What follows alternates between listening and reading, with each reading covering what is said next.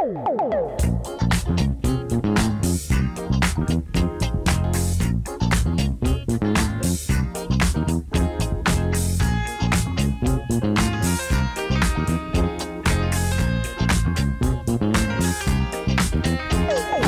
right, what's going on, folks? Hope you're all doing well. Welcome back to the Bordello. I'm Sam Adamo. I'm joined by a couple of very esteemed guests. I'm excited for this one. We're not solo. We're down here in New York. What we're trying to do is we're trying to make. I'm in desperate search of connection, and you've helped me to that effect, Alex Carabaño. What up? Welcome back on the show. It's been a year. Yeah. And since we met a year ago, you've been trying to get on. You've been trying to connect me with the guest to my left. Amazing. Mr. Gabriel Ferrari. I appreciate it very much. What up? Gabriel, what's up, man? You have a very baritone voice. You're going to dominate the fuck out of us right now. You can't hear it because you don't have the headphones on. I do. I know this is a very weird optical look right now with me holding the I feel like a lead fucking member of like a Roman legion, like with a spear or something now with this. I don't want to say the wrong thing. You just go, fucking knock me out. So why don't we just get into everyone's background here? You're a very interesting guy. We were kind of going back and forth for a while, getting this whole thing set up, and we were getting into stories that, I don't know. We were saying, you know what? Let's not get too into this right now. This feels like interesting pod talk, but. I didn't realize how interesting you actually are. I thought we just might be getting, because, I'd only seen, I'd seen highlights of you on YouTube from 13 years ago that I looked up. I read a little bit about you, and then Alex, raved about you as a guy, and that's all I based it off of. So sweet, Alex. Thank you. You're welcome. But I know nothing of what you've been up to lately. So you're going on about all these fucking crazy things you have going on, and you might be the most interesting man in football right now, and you're not even in football anymore. I mean, you kind of are as a coach. We can get into that a little bit. But you were talking about how you have a bunch of crazy stories. You used to play for Sampdoria. Yes, sir. In Italy. And you were, I think, at one point, one of the only Americans in Serie A on a contract, if not the only one. Correct. That is true. This was in 2006, 2007-ish. And I basically left New York. And there's a whole story with that process of me leaving New York. But I had a full scholarship to go to UConn as well. I was like in high school and whatnot. So it was kind of like, what do I do? Go to college? Most guys go to college, right? Exactly. But, so to not do that would have been kind of weird. Most guys. But I saw that, there was an opportunity to live in Europe, which to me is personally more interesting than 4 years in Connecticut, to be honest, going to UConn. So I had an opportunity. There was an agent in Italy that saw, a little highlight reel of me playing in the Red Bull Academy here in New York and my high school, which was in New Jersey.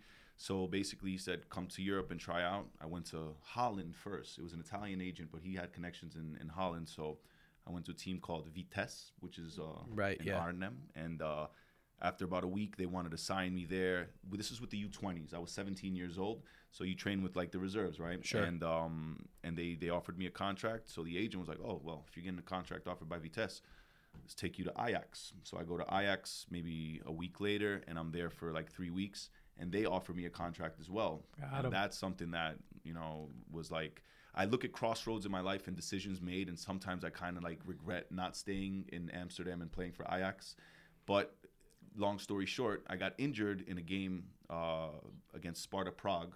Ajax against Sparta Prague. In a youth league game? It's a friendly game that happened in Amsterdam. So you're on trial. I'm on trial. Friendly game happens. Exactly. So you got the jersey on and everything. Somebody fouled you? It was me falling on the floor and my wrist. I broke a bone in my wrist, a scaphoid bone, which is a long bone to heal. Okay. But that's not the end of the world. It's not. But that happened during the game. But the reason why I bring that up is because after that game, which I scored 1-1 tie against Sparta Prague. Got him. Right, representing New York. Say less.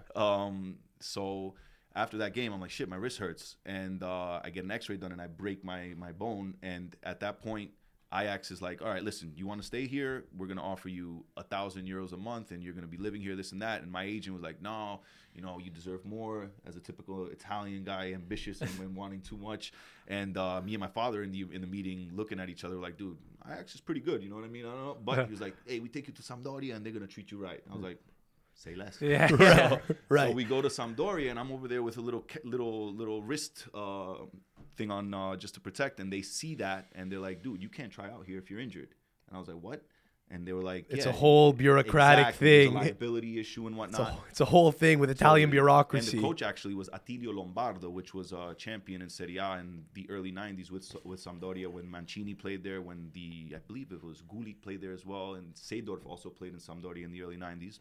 So Attilio Lombardo was the coach of the Primavera at that time, which is the reserves. Yeah. And they said, listen, you got to get your ass back to New York and do a surgery or something. And then when you're ready, you could come back here. And I was like, fuck, bro. Serious? And at that point, were you not horrified and said, I'm going back to Ajax, or you already said no to them? already said no. My agent already burned that bridge with his arrogance, Right. say. He had a player there at that moment, Sami Kufur, which was I believe he was a Ghanaian defender. So he already had like issues with Ajax because of the way they were treating his guy. So he kind of was on bad terms with them. You don't want an Italian guy with a vendetta repping No. you, but if he's your only in. Exactly. So then I have to come back to New York, and I'm like, dude, I was like basically about to like sign with European teams, and now I have to go back to New York. And when I come back here, I did his surgery. Imagine. I do the surgery, and at that point, most of the people here are like, yo, he didn't make it, bro. You're back over here. And you're that guy with the story who says, I would have signed. Yeah. Exactly. But yeah, but it was a technicality. You know, there's a lot of guys with that story though that do come back from forays abroad, albeit not with clubs at that high a level. But I played with guys who almost got signed by Guingamp or whatever. But there was too complicated because there's a rule on how many foreign guys they have, and the guy didn't have he didn't have his paperwork. He was Algerian. He thought that would get him in, but he can't get a French passport because he's from Canada. There's a lot of guys with that story, but again, we kind of all in that world we're all like, another one of those. But in your case, it was but I was there was a legitimate grievance. Right, exactly. So I get my surgery done, and I have a cast on, and this is in the summer of, I want to say 2006 maybe. I feel like I remember when you come to the Pier 40 or like exactly being around this with this is where you come into play, because at that moment I was going to St. Benedict's Prep, which is a super really like soccer entity. It's like Tab Ramos went there, Claudio Reyna went there. A good friend of ours, Jose Angulo, went there with me, who also played pro. It's a powerhouse in the tri-state area, probably in the United States. But they were like, dude, you're not coming back here. You refused a full scholarship to UConn. They didn't like that I did that I went to Europe and tried out. So they were like, you're not coming back to this school. So I had that door closed. They treated you, right. They gave me a cold shoulder. So I go to West Side High over there in I believe it was not Spanish Harlem, but like in Harlem, and I got my high school diploma there. And in those 6 weeks, I have to train by myself. I have to keep in shape because I know I'm going back to Sampdoria. And I lived in Hell's Kitchen on 51st and 10th. I would run from Hell's Kitchen from my house on the West Side Highway to Pier 40 every day. And this is where my boy Alex comes into play, and the whole community and the whole ecosystem that was like the soccer in Pier 40. Guys from all over the place, from Brazil, Colombia, European countries. And I would go and play pickup games the whole day. Yeah. And that was my preparation for those 6 weeks to go back to Europe. So these pickup games were high level, man. These guys were ballers, as Alex included, technical player, you know what I mean? So it was something that made me get ready to go to Europe. And that was something that is very atypical for somebody that's going to go try out for big Serie A teams. And they're saying, I'm getting ready with some pickup games with my boys. Yeah.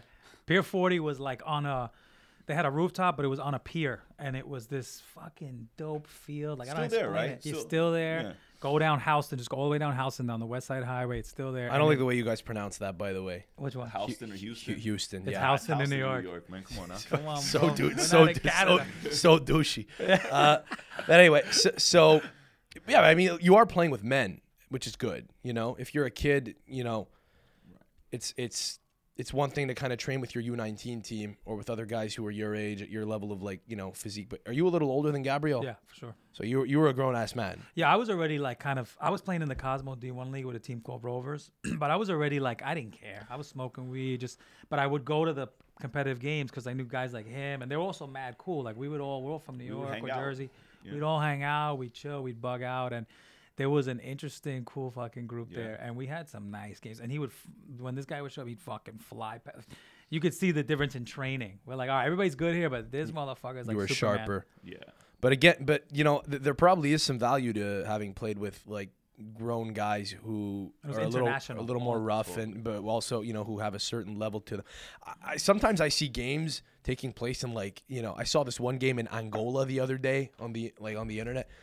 There are great pickup games and great technical players in all over the fucking world. I'm sure there's a bunch of Brazilians who don't make it through the cracks, or who fall through the cracks, I should say, who don't make it through, who fall through the cracks, and who don't wind up taking part in football at any serious level of infrastructure. But there are guys with real talent that exist all over the fucking place. Totally. You probably have seen that, right? You were talking about you have a place in Brazil and you go back there now and you coach a little bit. How many guys just from your little town you think probably could hypothetically play in a first or second division, league somewhere in Europe, Totally. There's South America is equivalent to what basketball is in New York, and the amount of people are playing basketball, and just every street you go to there's a basketball court. Well, in South America and Brazil and Colombia, these places, there's a futsal field everywhere. There's some kid or some guy there that you look at and you're like, dude, this is the real deal right here. But obviously because of lack of resources, sometimes lack of motivation, also lack of many things. Discipline. Exactly, discipline. They end up just staying right there, and they never have that chance. But I have to say, as I've been living in Brazil for the past 6 years and coaching there as well. Your mom is Brazilian. My mom right? is Brazilian. We should probably say that. Yeah. So your dad's a New York Italian. Yes, sir. Hence the the connection to Italy. His and dad I would guess the show link up, with mad funny, yelling at everybody, coaching basically, yelling at him. But he was a cool guy, man. He was funny as fuck. Yeah, he's a guy. He played as well, but he's basically my sensei. Let's say he's a guy that taught me the game and guided me throughout the whole process. So you were talking about Brazil. I cut you off. Yeah. No So you're back and forth. You've been back and forth for a little while. Actually, to be fair, you said that you don't really come back to New York that much anymore. You've been around for I guess a few months now, but it's the first time in a while. I've been back for 6 months. I was living in Brazil for the past 6 years. I bought a house over there, and so what do you see down there in terms of guys He guys didn't of a visit certain New level York and guys once. And I did not visit New York once, and I can't say Smart I guy. was missing it either. To be Smart honest guy, with you, smart guy. because this cold is not the right one right now. It's Well, it's funny you say that because I think there's something about being a New Yorker. You are a New York guy. You come back and you're telling me about I'm a New Yorker through and through. I think I'm almost quoting you like an hour ago. It's yeah. we have this. It is baked into you. It is, exactly. There's this thing fun. where we have this level of arrogance as New Yorkers that we think the world revolves around So us many in a New way. Yorkers in Florida. I met a bunch of them 2 months ago when I was in Miami, and they're still it's like New York 2.0. Yeah, They're yeah, exactly. "Oh, this fucking sucks. Fucking bagels suck down here. It's like They always make fun of the Vegas. The water. fuck, fucking Cuomo. I gotta come down here. Fuck, it sucks. Yeah. Sucks up there, and I come down here. We can't fucking eat. It's like there's this innate there's this built-in thing where you're just complaining anywhere you are. But yeah. So you would see guys down in Brazil that Oh, that's probably where we're have getting at. Exactly. So what I was a getting certain at is, level, yeah, but don't. Yeah. I'm going to tell you straight up that Brazilian soccer and the Brazilian way of playing, to me, is a bit antiquated, and the way they see the game and their adaptability to modern football is a bit they're struggling to get in tune with what football is asking for nowadays, in my opinion. How?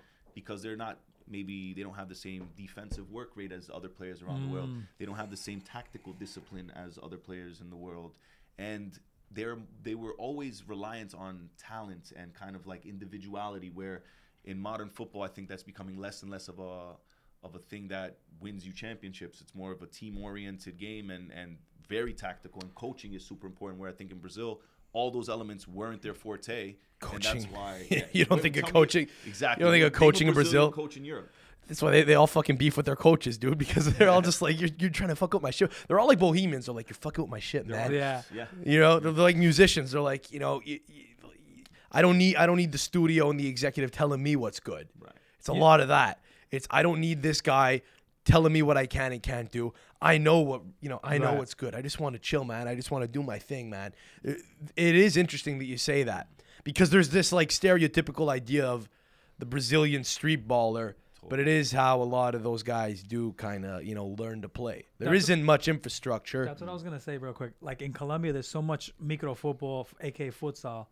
You're playing that so much, but then you get to a big field. That field is huge. And all that little shit you're doing matters maybe when you're in the little corner, but they don't know how to use the space as much. Right. And I wonder if that's happens in Brazil as well. That does. And even I mean, futsal, let's be honest, though, that is the reason why Brazil is what it is as well in football, that technical ability. the flair. Exactly. There's like futsal to me is like the main ingredient if you want to get football in your country kind of like better. I'd say that in America, it's starting now. I mean, it probably started a few years ago with futsal here, but that adaptability, that transition from like smaller field to bigger field definitely is something that is felt. Even just like your dribbles, right? Like, yeah, you could dribble a guy in the short space, but are you able to push that ball forward and beat him in a 10-20 yard sprint? Lift your head up and Totally go 45 like degrees. Futsal should be a part of it. Cross field, open the play up. Right. Futsal should be a part of it, but it shouldn't be like that's all you're doing. Because then when you go on the big field, I play sometimes. Even now, I play in a competitive league, the Bowery D1 league sometimes, and I play with a lot of Latino guys, and I can tell they play a lot of small game. Because when we get to that big field, the passes are a little soft. Right. They're good players. They're dribbling when it's like just. Bro, what are you doing? This field is huge. Like we gotta get across the field quick. I had the opposite issue. I never really played small side growing up. There isn't that much of the. I'm from the suburbs in Canada, right? Right. From the suburbs of a large city, right? I wasn't an inner city player. So you had grass fields, nice grass yeah, fields. yeah. Well, I played intercity soccer. What I mean, I wasn't an inner city guy who was playing in like a cage. Inner city, not intercity. Inner city. I wasn't a guy who had like. A limited amount of space to play with, and I wasn't playing like in a gym. We would play on a field at school. So yeah, I don't know. I find I do well in space. I'm good at like crossing and pinging and I don't do a lot of I get out of space really simply. I don't complicate. It's funny how you kind of get influenced based on. When you're not on the phone playing, you definitely spread the ball nicely. Alex has been roasting me. Only because Chris made fun of you too, so I was like, we played a week ago. I was on a call with someone with a professional opportunity, and I showed up at the field on the phone. Yeah, that was amazing. He was running around with my jacket, playing with my jacket on. He was doing anything. I was doing better than you. I was telling Gabriel, you had the wrong shoe on your fucking left foot. Show with the two wrong shoes. No sleep. I had one cleat, one. You were wearing this flannel jacket. Wearing pants. I was dressed like I was. I gave you a pass into space, and you looked at me like you're like, what are you doing? I was like, yeah, I was like, move into space. You were walking everywhere. Like, I'm depressed right now, bro. I don't care about this. Yeah, no, I'm looking forward to seeing you. Shout out to Marcelo. He came with us. Marcelo Hernandez. Who thought I was a jerk off because I was talking on the phone. He's like, what's Sam doing?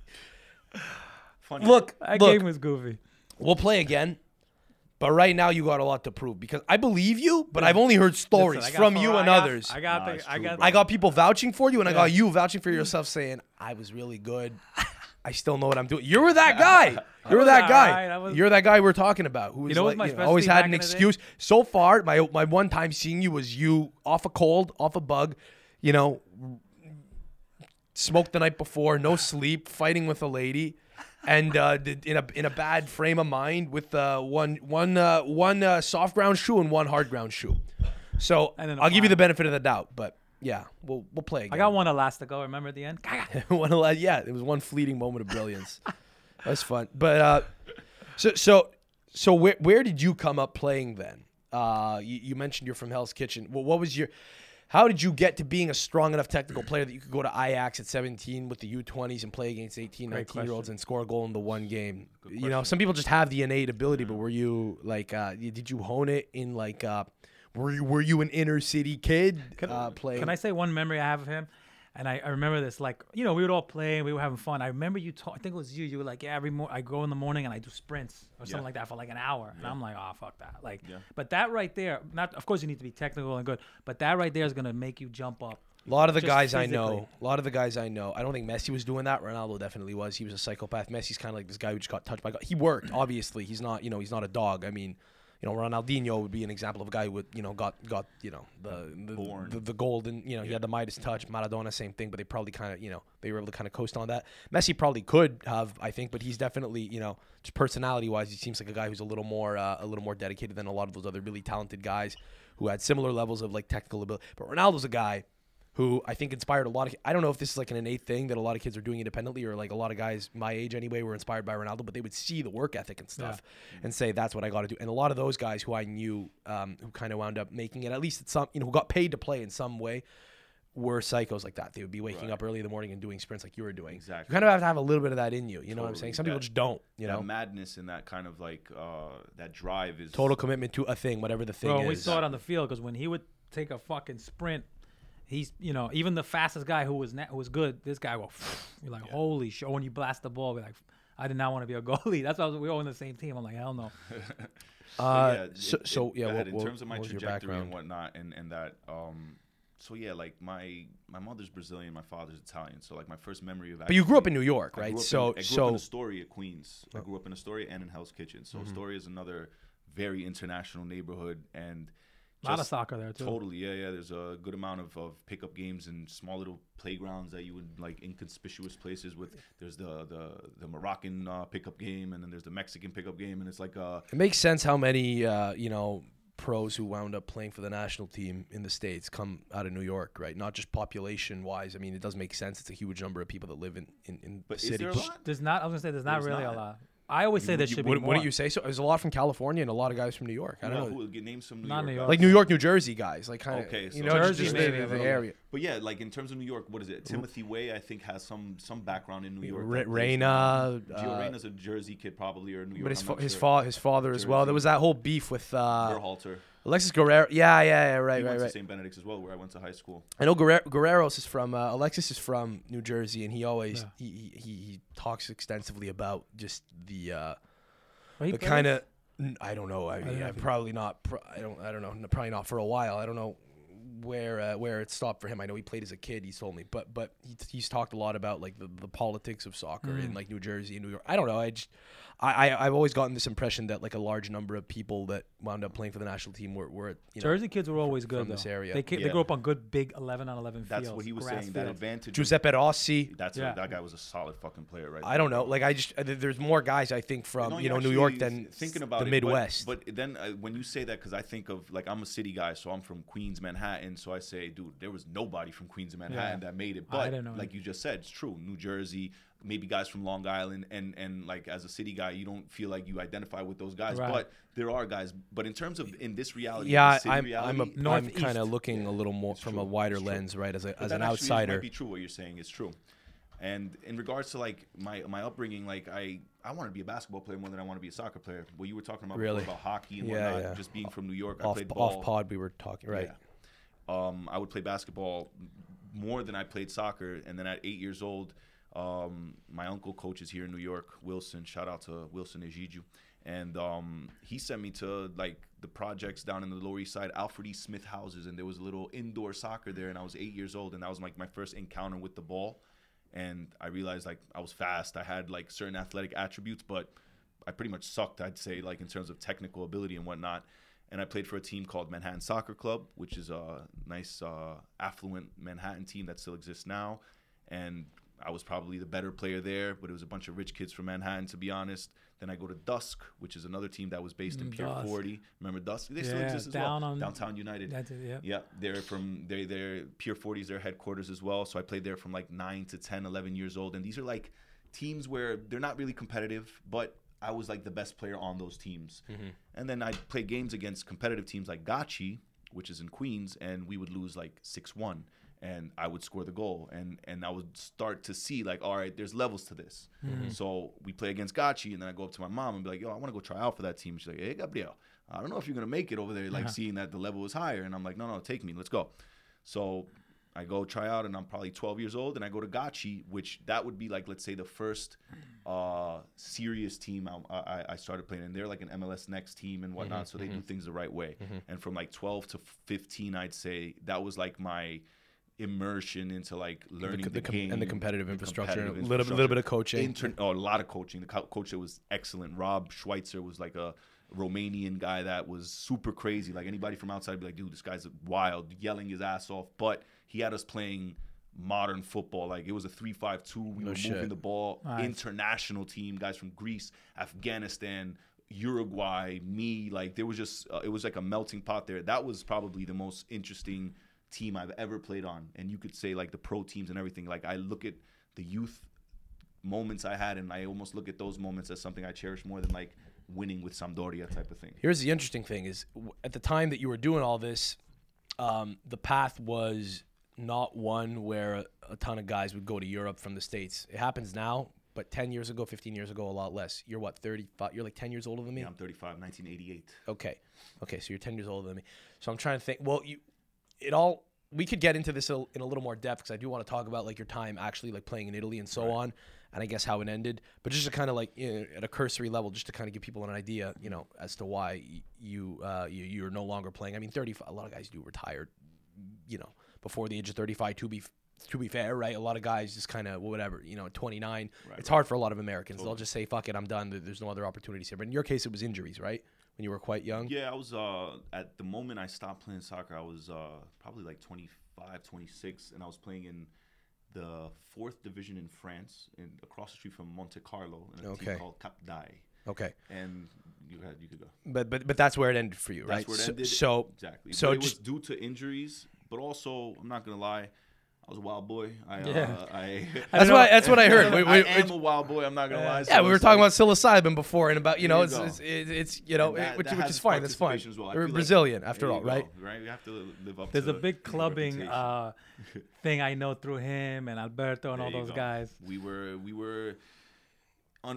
Unfortunately for me, but I don't regret anything as well. Like if I had to relive the situation and they say, "Would you change anything?" I wouldn't change jack shit. I want to talk a little bit about that. You just kind of put a bookmark in that because it is interesting. A lot of guys who kind of do, wind up making it in a thing and then eventually kind of burn out for whatever reason. Right. Just to kind of comparing it to other guys in other sports who I've heard of who have had like a similar thing go on. It is interesting. I do want to talk about that, but just to be clear, so. It pretty much ended for you like 10 years ago. Correct. So we're going back in time a little bit. Totally. At the time that you were kind of coming into, the competitive, I guess, professional levels in Europe, not many other people were doing it. No, not from New York especially. And in Europe, there was a handful of guys just playing from America. One more memory, you came to one of the trainings when I was playing with Rovers, and you fucked around, Totally. and he scored like 3 goals. That was on the roof, right? Wasn't it? Yeah, and it was like... there's a Cosmopolitan D1 league, couple guys ex-pro, couple guys college, just got out of college, and I remember you scored like 3, and they were like, "Who the fuck is that guy?" And I'm like, "I brought him." I remember that. Yeah, you were my agent. Yeah. I remember that. But to be clear, so a lot of guys who I remember, like in 2006 when the U.S. men's national team made the World Cup, I think a number of the guys that played for that team, and I mean this is a thing that kind of continued and kind of still continues to this day. It's one of the, I think, many ways that guys wind up getting into like the highest professional levels of football and playing for the U.S. men's national team. But at the time, this was a lot more prominent. A lot of them were guys whose dads were like in the military and like played in Germany, and through that were able to get into football, or maybe they had like a British mom. They're from England. There's like whatever. So some American guy banged a lady abroad, and he came up abroad in a country with like a greater infrastructure or system, and then declared for the U.S. because of his ability to just do so. Klinsmann scooped up all those guys, didn't he? When he was around, he was getting all these guys that had like a fraction of American. It was like, "Yep, I want you on the national team." Right. He was doing that. So very atypical for a guy born and bred in the States to go to Europe at the time. Would you say like so? It sounds you do need to have a cocktail of things. The psychotic work ethic, right? Sprinting, running on the highway. That's probably not hurting you, but having a natural ability and the right breeding ground, being good enough at 12 to play for the rep team. Some kids just they just aren't good enough, right, athletically, or just it happens later for them. But then there's also like this thing. An interesting thing I've noticed is a lot of guys have a person. You're talking about your dad being kind of like your sensei, who might have held you accountable. I think there's a culture of a lot of parents saying, do whatever the hell you want. It does, and it can help you to have a parent that pushes you very hard, in any kind of sport, especially, a dad who trains you as a boxer. You see a lot of guys whose dads are their boxing coach, or like Giuseppe Rossi's dad was very involved, and I think took a lot of risks to get the kid to Italy. I wonder if a lot of kids just didn't have that thing. I don't know how did you meet the agent? Was it through your father kind of hustling? And good question. Yeah, that's and what you bring up is very valid because there's a fine line between the parents, and I see that as a coach now, right? I see it with the parents and the relationship with the kids and how far they're being pushed and all that. And my father was both my parents, I'll say, like, car rides back from games were harsh, bro. It was like I could have scored 3 goals and 2 assists, and they'd still find nitpicking one thing that maybe I didn't do right that day. And my mom had this thing that she would say, "Você não tem culhões debaixo das pernas, Gabriel," which means literally you got no balls underneath in your pants, Gabriel, when I had bad games. So it was like I would use my parents. They used to doubt me, but I think they did that to kind of motivate me, kind of like, you're not going to make it, kind of like, and I would use that as fire. And literally when I would score goals, I'd be like, yeah, see, I am going to be able to make it. And I would use that as a fuck you moment to my parents, literally. Like, and as much as I love them and they're part of that process, but they were able to pull the right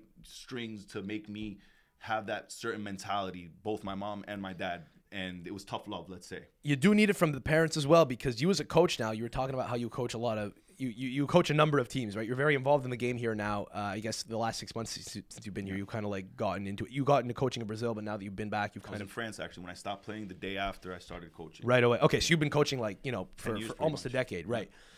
So I'm sure you could, you could be a hard ass on the kids to an extent, but a lot of it has to come from themselves or from within, or I guess from the household as well. Totally. Some kids might just have it. Some kids might need like the push of the parents, but you can only do so much, right? You can't push every fucking kid that way. Some kids will snap. Some kids will just lose interest because, whatever, they're hard-headed or whatever. And your job is also to instruct. You can guide to an extent because like, I guess the infrastructure and like the business of football and how it's done and like, the adequate way to pursue, I guess, professional opportunities. That's part of it as a coach. Like you're a point of reference for that. But ultimately, you have to teach them how to play the game. Totally. I feel like it has to kind of come from the parents to an extent. I've actually thought about this a lot. I don't know if you want kids, Alex. I do, but I'm getting old. I honestly would love to fucking train a kid because all the you got time. All the stupid things I didn't know and didn't understand. At least if they ever wanted to play soccer or any sport, I could like... Oh, if I only knew that. Here's the thing. Here's the thing. Now, I want kids at some point too. I'd like it. I'd like a son. At least one son. I'd like the kid to at least maybe have a chance to play sports. Selfishly, right? Because I'm a sport guy. But also, like, you do want the best for any kid of yours. I've struggled with this, man. Like, I don't know how I'm gonna raise him. My parents were very good parents. They weren't psychotic. They weren't Korean with school. Right. They weren't full on, they weren't like your parents with soccer. Now we're getting canceled. No, please. It helps. No, it's good. No, it's productive, that My parents had expectations. I put a lot of pressure on myself, I realized. They weren't like super hard. Like my brother kind of went a different way. He's a lot more, he didn't put as much pressure on himself to like, to do X or Y. And he didn't have my parents really holding him that accountable. It was ultimately on us. Right. I went one way, my brother went another. We're different people because of it, It's not like we were in a household where there was an expectation of every fucking... I mean, there was baseline levels of like, of stuff that you want to, implement in the kid that you're going to raise them a certain way. Right. But when it comes to, I guess it wasn't militaristic. Some homes are, fucking... generals, sergeants have kids. You hear a lot about like guys from military families having a dad who was, a drill sergeant with them. And, I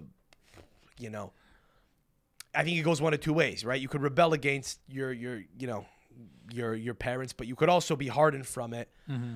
It's almost like a risk to do that, know? Like I've thought about it. Like, do I want, how is a relationship, right? Well, yeah, but ultimately, when they get older, they should be smart enough to say that was good. There you go.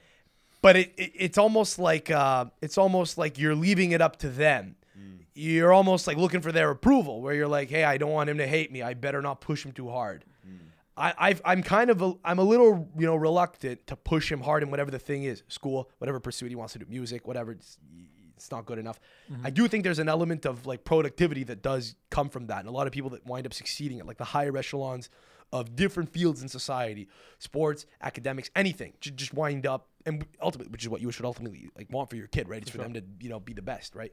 At a thing, or just be doing well, right? Like be self-sufficient and self-motivated. In addition to being a good person, maybe be creative, but yeah, I don't know. It's just funny when I talk to people that kind of have gone through that and I guess survived it because it, I don't know. It just forces me to ponder whether or not it's what I would want to do.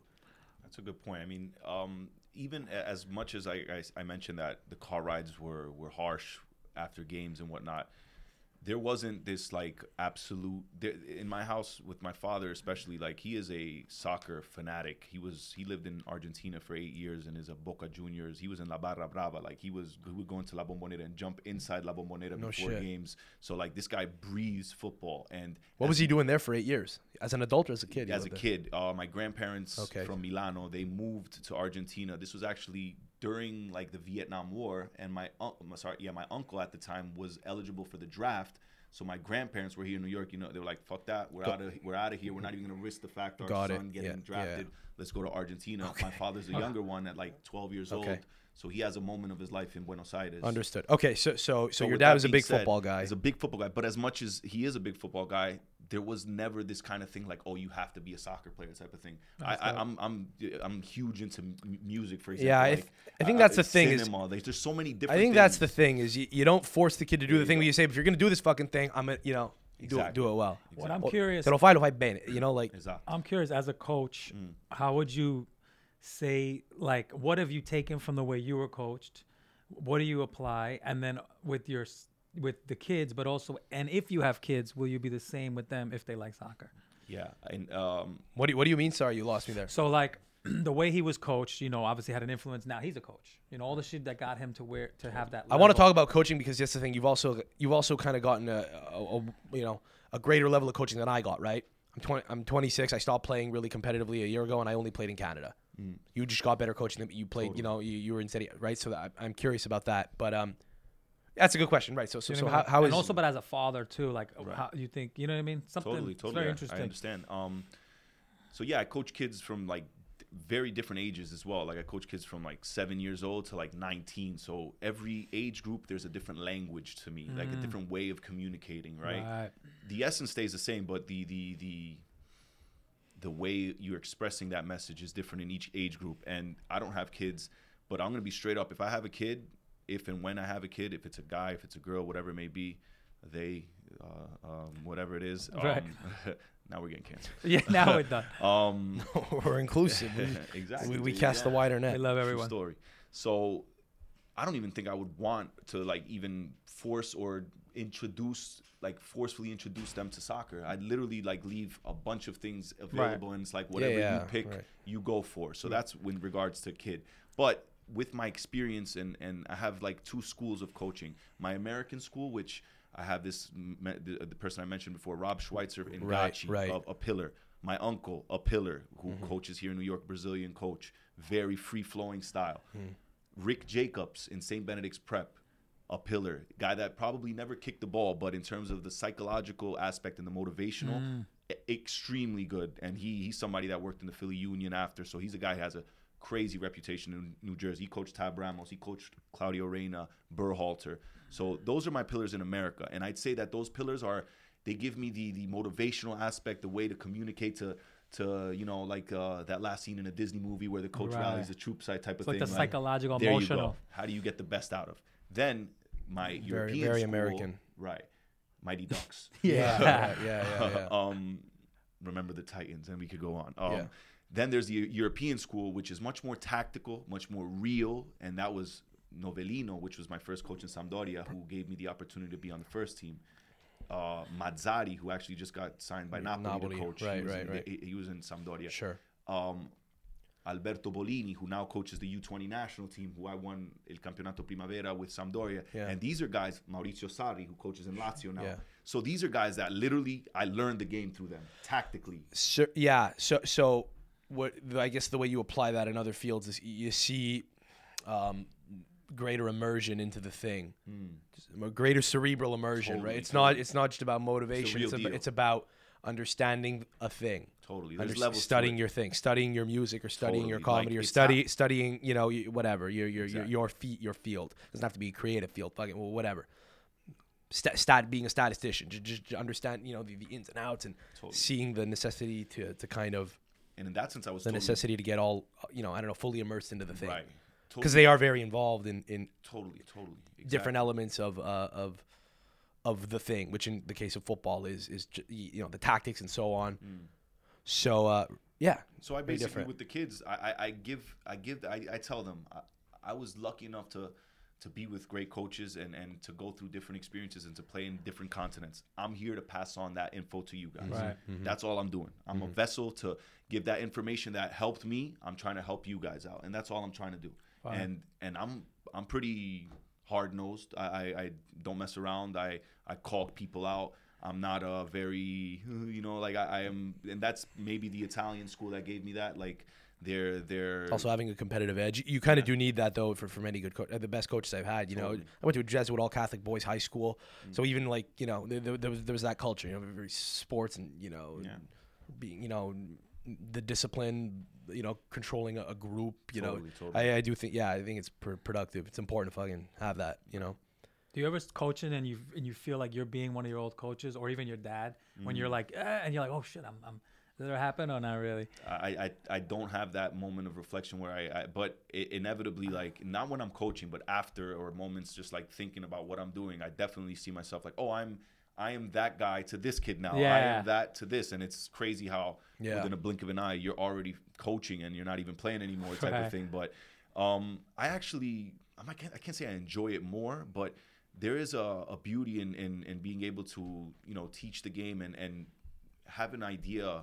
Like a film director has an idea of like the movie he wants, and he gets the actors and whatnot to try to portray what his idea is. Well, a football coach is also doing the same thing with his idea of what beautiful football is, and trying to get that team to match that idea. And this guy on the you'll left, you'll probably never get to that realization, but the attempt is the beauty. The attempt at trying to get that to happen, the formulating patterns to try to get them to play a certain way. And another thing that like what I was mentioning about the Brazilian players is the defensive side of the game, which is super important. And in Italy, as we know, that's what we take our pride in, let's say. Sure. So I was lucky enough to have that Italian side, but be also Brazilian, so I could have like that flair aspect in my vision, but also the importance of like sacrifice and defending and playing with grit. You know what I mean? Yeah. Which the Italians, The group, Exactly. commit to the cause. There you go. And be part. Yeah, that's a thing that I from the outside looking in, just as a I guess an involved fan, but who's never been on the inside. That's kind of the perception that I've always gotten of Italian football. Right, is that a lot of these guys who are these ideologues and have this, even if they're not that that much of an ideologue, just there's like Sarri's an example of a real fucking ideologue, but you'll have ultimately just I think a greater culture of buy into what we're doing. Right. That might exist elsewhere in Germany. I can't imagine it would be that different. Football wise, they're very they take football very seriously there as well, and they're very pragmatic. I guess it's probably a thing that you'll see a lot of in European football, just because it's at the highest levels everywhere. Maybe less in England. I'd say so. From what I understand, just from the outside looking in, but in other European countries, it does feel like you have a lot of guys that are trying to get you to do things my way. Yeah, I totally agree. I mean, I had the experience of playing in France and in Switzerland, and I tried out for teams in Denmark, which was a Europa League team, Odense, and teams in England as well. But I totally agree with you in the sense that in Italy there is something different in terms of the coaching and the way they want everybody to buy into an idea. And there's just this notion of il gruppo. Whenever you go into a preseason in Italy, it's kind of like dobbiamo fare il gruppo. Like it's kind of like you need to solidify that group of men that are going to be going to battle, and that everybody's on the same page as a cohesive unit. Sometimes it happens, sometimes it doesn't. But the emphasis for that happening was way more than in other countries. Yeah, and the failure of the coach is often just the inability to get them to buy in. True. Right? Yeah.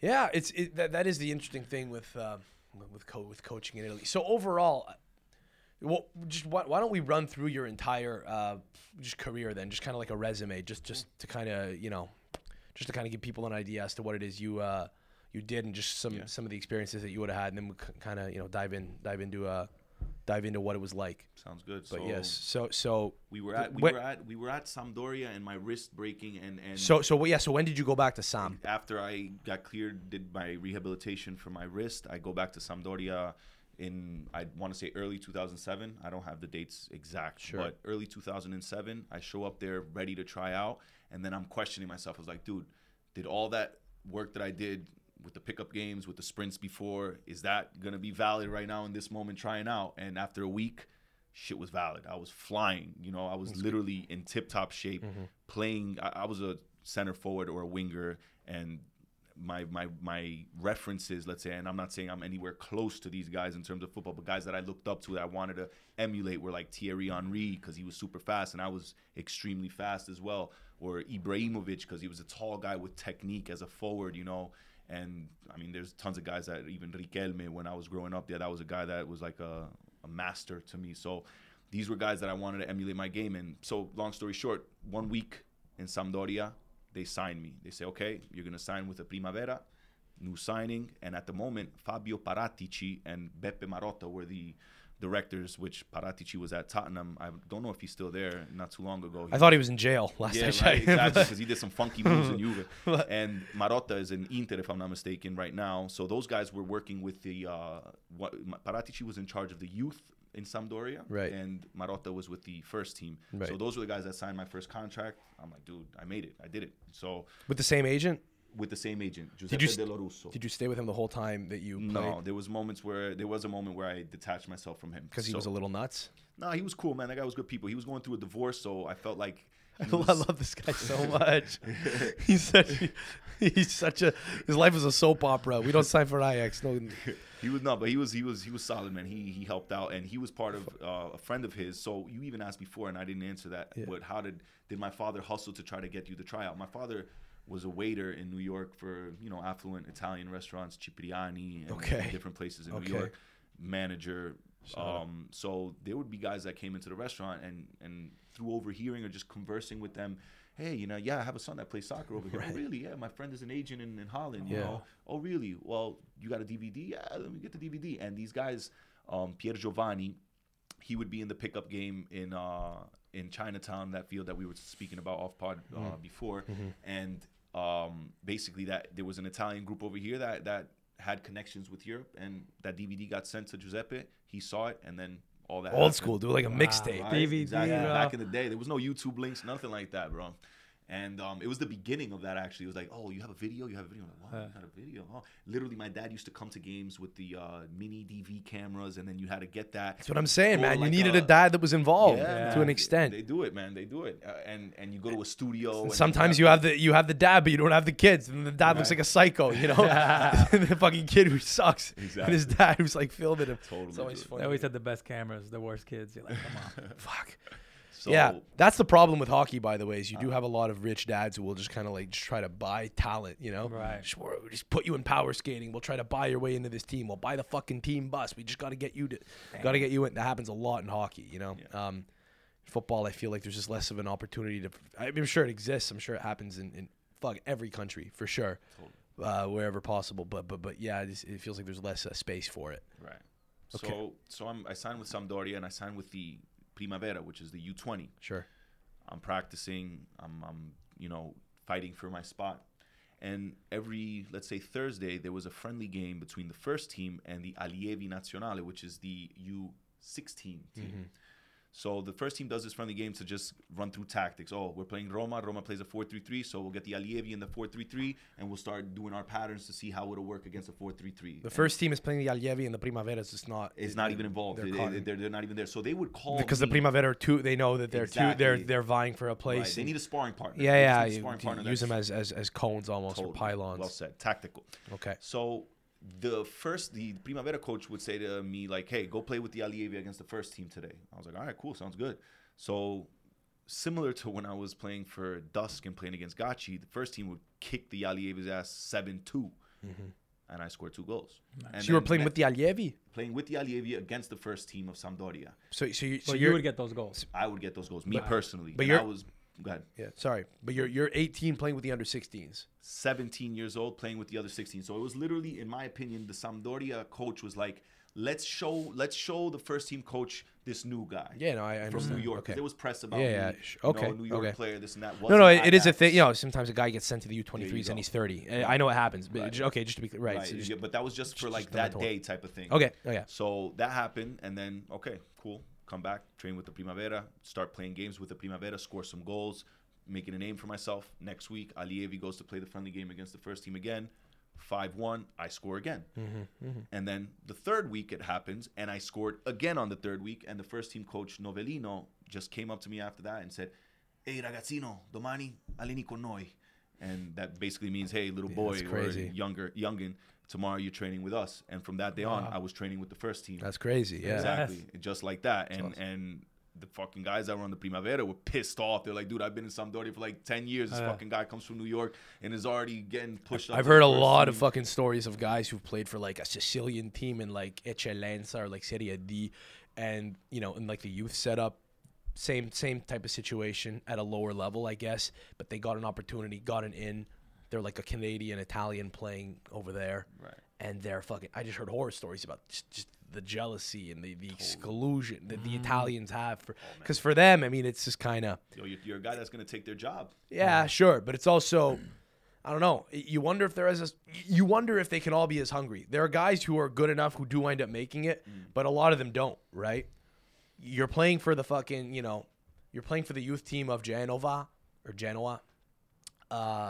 That's a weird example because it's actually in the city of Genoa. Like, let's take another. You're playing the youth team of Udinese. You're 15. You think, great, I'm on the path to doing it. But maybe two guys wind up playing for the the first team. Maybe one does.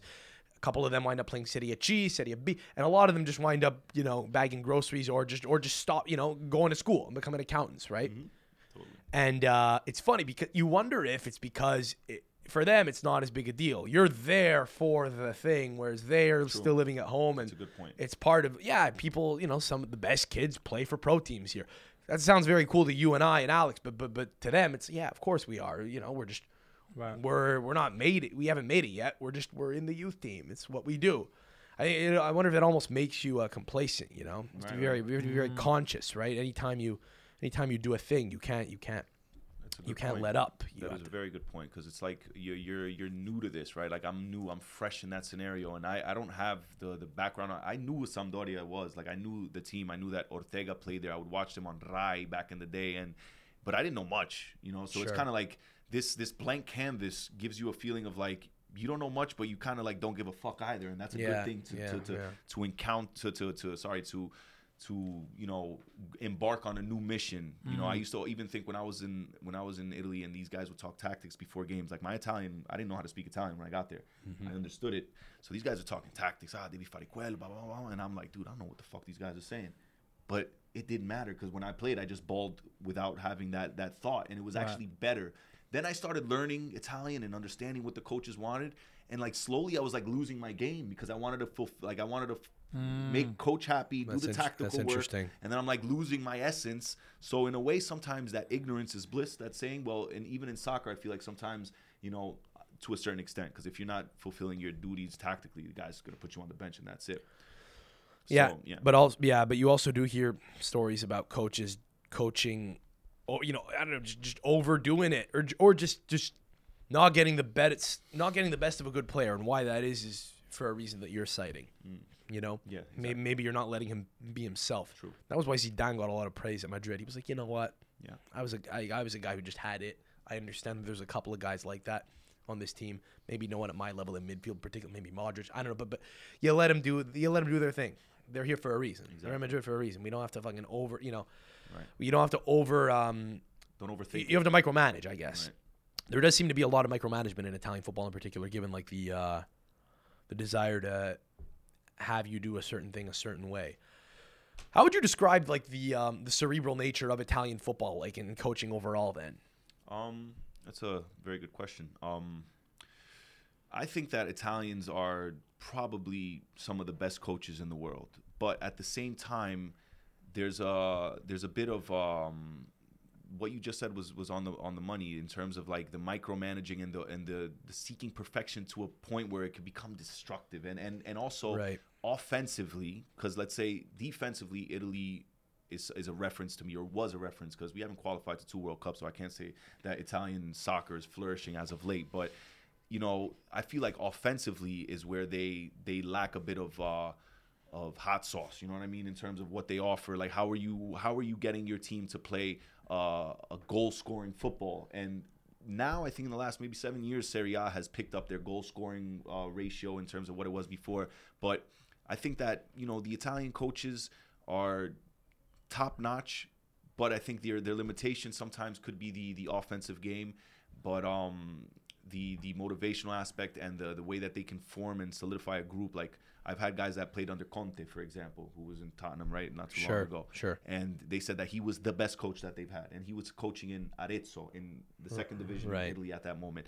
And it's like there's guys that are able to create an idea and execute that idea everywhere they go. Some people are just better at a exactly. thing. De Zerbi now is a reference. That guy is doing. I was actually going to bring him up because the funny thing about him is, it's got to be crazy when you're not at a Premier League side with a ton of with backing and budget. And at one point, he had to have started out somewhere. And that's interesting. Foggia, and that's where I played as well in the 3rd division in Foggia, and not at the same time. Right. Go ahead, continue. Sorry. No, but just it's I guess you don't know who you're getting. Like, Sarri wound up becoming a very respected thinker and coach who wound up managing 3 massive clubs, 4 Lazio, but at one point he was with Empoli, and you wonder how it's like. How seriously do you take him? You kind of have to respect the coach, but you do totally have to kind of trust him and buy in. But sometimes it just doesn't work out. And you see that all the time. A guy, takes over at newly promoted Lecce, who've been struggling in Serie A. So he's he's tasked with trying to get the team to win games, but he has these ideas and he wants to implement them. But he's got a cast of characters who, are struggling for a reason, right? Yeah. Lower budget team, less experience. They're not like a full-on Serie A team, to the extent that some of the higher level teams are. So it doesn't last long. Maybe the players never buy in. It's just it's interesting, right? Because they can't all be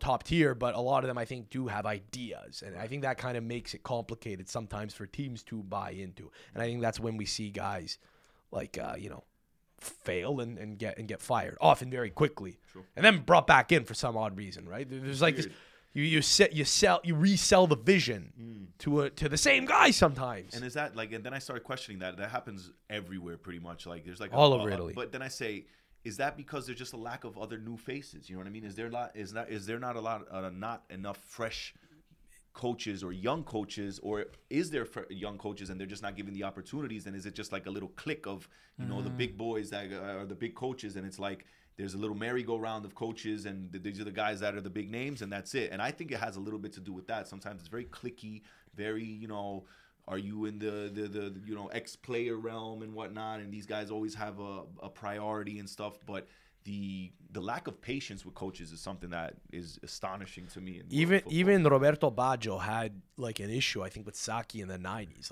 They kind of clashed. I think it's because they were two alphas in a high stress situation, and I think having creative differences is normal. Trying to work around them is a thing that a great coach should do, and Sacchi did. To be fair, I mean, they were a few kicks away from winning a World Cup, but. Yeah, I wonder how much of the wanting you to play a certain way and not kind of let them fucking be, or the lack of a let them fucking be type of attitude actually is maybe. I'm realizing, just kind of looking at things from a wider lens. I wonder if maybe that's a reason why one of the larger issues in Italian football is currently around why we're facing this issue, which is that a lot of young players who are talented. It's not that we don't produce players; they do, but they are often not given opportunities. I think it's because of lack of trust from the coach. 100%. And it's like, why would I trust him when I have this other guy who's going to do exactly? He's 20, he's 28. He's 28. He's just more. He's more mature. He's less idealistic. maybe he's not as talented, but he does what I think I need to win. Because I'm a coach who wants to get a longer term contract. I want to survive this year. Maybe you're just trying to buy time as a coach. I just got to get to next year. We need to win. This is fucking top level football. There's pressure from the town. I can't give the 17-year-old a chance. Exactly. You know what I'm saying? No, that's exactly it. You were totally right, because they're in it for like the quick fix. You think so? You think it's you're right. like it makes sense, Yeah. but yeah, I don't know. Like in Colombia, I don't know how tuned in you are, Alex. That's a lot of politics, Colombian too. football. But I think it's an. I'm sure there is. This is probably like, if you don't Yeah. play this guy, we'll get. Yeah. I mean, historically, that's been a thing, especially Honestly, in it's the like 90s. that in a lot of. That's just with soccer, though. It's things like that in comedy and this. There's a lot of different ways where, certain people, stick to what's not safe, but in a way Absolutely, 100%. obedient. Yeah, you're a club owner too. I know you're not a booker, but St. Mark's is you probably you see it, right? This guy's a bit of a rogue. This guy's a Yeah. bit rogue. I don't know if we're gonna throw him up. He might tell the audience to go fuck himself. Like We're a business at the end all of the the day. comics love Patrice O'Neill, but sometimes he might he would. Yeah. There's this one story that Bill Burr was talking about. They were doing a PETA event, and he went up and started talking about how he cooked a puppy for breakfast. So the comics are all happy, and it's Yeah. fun in hindsight. But at the time, if you're like the organizer of that Yeah. event, well, you can't have this guy Yeah, back. I'll never have him again. You know what I'm saying? So you're right. But yeah, I wonder if like the stakes in Colombia are lower. I'm sure in the respective towns they give a lot of a shit, but it's like what other options do they have? You know what I'm saying? Yeah, Hey, there's for a sure. guy who's so talented, you got to throw James Rodriguez to them. Maybe he's a bad example because he's like he was obscenely talented. But there are young players in any academy and any infrastructure who are probably good enough to maybe be given a shot, and then Yeah, I'm that wondering if does it's- tend to happen more in South America. I'm wondering if it's more of like you're trying to like more of an Italian thing, or is that just kind of multiple countries kind of deal with that same issue? I'm sure others do, but I think in Italy, because of the footballing culture and the coaching culture and the desire to think about it very philosophically and very in depth, I don't. breeds this thing where you demand X, Y, or Z, and you do or don't trust young players. As a result, I kind of cut you off, before you seem to agree with the assessment. It's a theory. No, and like you have to see it as like who's the buyer and who's the seller in terms of players, right? Like South American countries, Colombia, Brazil, Argentina, they're the seller. Yeah. So they want to promote young players because they know damn well that a European fucking team is about business to model. finance their whole Yeah. program for the next 10 years if they sell one player. So that's their incentive, is to get an Endrick who's 16 years old to play on Palmeiras, to get bought by Real Madrid or If you see he's good, you just there's this culture of it as well. There have been these phenomenon. There have been these phenoms before. We've had no choice but to bring them through, and we've sold them. Oh, well, we know that works. Let's keep doing that. This guy's showing promise. Bring him in. And even the ones that aren't phenoms but that are just good players, they will not hesitate to put them into play because they know that that's their money maker. Whereas in Italy, they're the buyer. So they're not looking at the youth system and saying that same thing. They're not saying, ooh, who's the 17-year-old Italian kid that we're going to sell to Newcastle? No, they're literally saying, who's the 17 Brazilian that we're going to buy to be the star here? And also that's one part, and as well as the fact that you mentioned about the coaches relying on the tactics and not trusting young players. It's like, dude, this guy is not as talented, but he's reliable. I know that he will give me this and that, and the young guy probably won't. And they've done that for like 20 years. They neglected the youth for so long where it's like that's what's going to happen. You're not going to qualify to 2 World Cups. Yeah, I mean, again, like I just think the path is just a little longer for some of those guys. Like there are talented Italian players that you see playing for the U20 team who do wind up playing for the senior team. Like Fratesi is a good example. I think he captained the U20 team. Scalvini's a new prospect. That's Scalvini's getting opportunities. Yeah. Yeah. He's one of a few. He's kind of on his own. There aren't a ton. They're slowly doing it because it's like, well, what do you have to lose now? You've already hit rock bottom. Now you have to do that. Yeah, but again, like I don't know that Gasperini's like giving him a chance at Atalanta because he's seeing the larger meta issues in Italian football. I think he's just doing it because he's a solid player. Yeah. He could make the line. There just aren't a ton of guys like him. You don't see it a lot. I'm saying it just takes longer. Like Fratesi's now playing for Inter, and he's 20. He'll be 25 this year. That's a good point because next year he's 24. It's like when are you a rookie, right? It's like in certain countries they say, oh, we're playing the young player, and it's a 17-year-old. You're like, yeah, that is a young player. And in Italy, il giovane, and they're like 22, 23, and you're like, dude, that guy is in another country. He's already a seasoned vet. You know what I mean? Right. And in the case of some players who are just so good, you can't ignore them. Like Balotelli had done a lot by 23. You know what I'm saying? Yeah. He was a good example of of a phenom. I think you could say a good amount of times. Did you? Yeah. That's interesting. But again, but it's like unless you're that good, it's hard to kind of justify it. It's easy to make excuses as to why you shouldn't play the kid. When did you play against Balotelli in particular? So back to Sampdoria, Yeah. I get called up to the first team, and I start going to games on the bench for the first team. First game, I think it was against Empoli in Empoli Stadium. Yeah. And 6 months ago, I'm over there playing with Alex and Pierforti. Then I'm in Serie A bench. So I'm like, dude, this shit goes That's fast. crazy. Blink of an By the eye. way, we were in New York, like like we were all like, and then he would visit during the holidays. Yeah, exactly. That's what I And I remember. would play when I would come to visit on the holiday as well. And so basically, Could you smoke weed or could you not because of drug testing? It's I it's could not bad. because of drug testing. But there's always ways around. Yeah, Yeah. But did he stop? But at that moment, I wasn't smoking. I wasn't doing anything. Yeah. I was a law-abiding citizen. Sure. And so basically, I would get called up to the Primavera games only, but I would practice with the first team, go to the bench with the first team. So I was like, hot shit, bro. I was like, yeah, I'll go with the Primavera games to help you guys out. And in the Primavera, it reaches the fase finale, which is the playoffs. Right. And at that moment, you're playing against, Juventus, Atalanta. Jovinko is in Juventus. Sure. Yeah, When he's a we year older than yes, you. correct, 1987. Balotelli's younger than you. He's 2 years He's younger than you, but you would have 1990, played but he against was playing in the Primavera already 3 years younger. So at that Inter at at the time. exactly. Okay. So Jovinko is another guy that I'll say that he's one of the best players I played against in terms of like youth and whatnot. That guy was a phenom, dude, and I'm surprised he didn't get enough. That's an example of an Italian player that was young, had tons of talent, and was just never given a fair break. He played, he got like 20 caps. He wound up, he played for Juve for a little while. It just, he made big money in Toronto and took it. He might have had more to give for another side. Right. He gave a lot of his really good prime years to, to MLS, and I don't think he regrets it. He enjoys Toronto. I think he still lives there. Everyone's got their own fucking path. He was a little guy. It's always challenging. Great player though, great player. And that fase finale, it was Sampdoria against Inter in the final, which had Balotelli in that final, and Bonucci was defending me in that game. No shit. Defender there. Fuck. And they won 1-0 off a doubtful-ass penalty, bro. They fucking robbed us that game. So they won that final. Balotelli played in that final. And the year after, we went to the finals again, and we played against Inter, and we beat Inter, and Balotelli was also in that final. That's So very cool. we had a very good Primavera team in Sampdoria, probably the best in their history, like to make it. We won Coppa Italia. We played against Atalanta. Who else was a part of that team? Anyone in else? Sampdoria? Anyone else? Believe it or who went not, on there was Andrea Polli who played in sure. in Milan. He was like one of the guys. Fiorillo, who's a goalkeeper who bounced around in Pescara in the second division. Vladimir Koman, who's another guy who played in first division in different countries, but they didn't give us a chance. We won everything to win That's in the interesting. youth setup, and not one guy from the youth team was pushed up to the first team and kind of like, okay, weird. we're gonna use this. We have a great group here. Let's get 3 or 4 players, like maybe some teams do. And a team like Sampdoria doesn't have the luxury of buying big names and whatnot, so you would think that they would do something like that, but not at all. And you never got a chance, right? They loaned you out a lot. I played in Coppa Italia against Inter in San Siro for about 20 minutes, I'd say, and that was a lovely experience. Like, you turn around, you got Walter Samuel defending you, you got Bordiso on the other side, you got Zanetti over there, and that's just like a pinch yourself moment. Like, damn, this shit is real right now. Yeah. So then other times I was on the bench and I wasn't going in games. I was about to go into a game against AC Milan.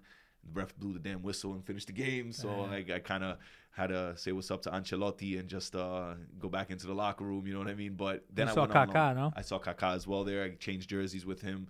Sweetheart, very, very religious, very. Hey, you said he kind of he's like we're gonna praying a sermon, we're gonna form a prayer Yeah, circle. he was like, "Oh, Deus abençoe seu caminho," like God bless you in your path. And to be real, he was super nice, man. Like on some genuine shit. A lot of Brazilians talk like Muslims.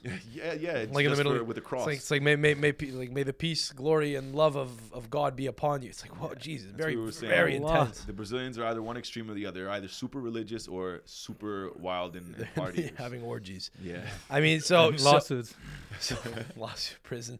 So you bounced around where? So Foggia, Arezzo, and No. I go to as soon as I leave Sampdoria, I go to Perugia, okay, which was in Serie good C. team, big Good city. team. Good team, big city, nice city, university city.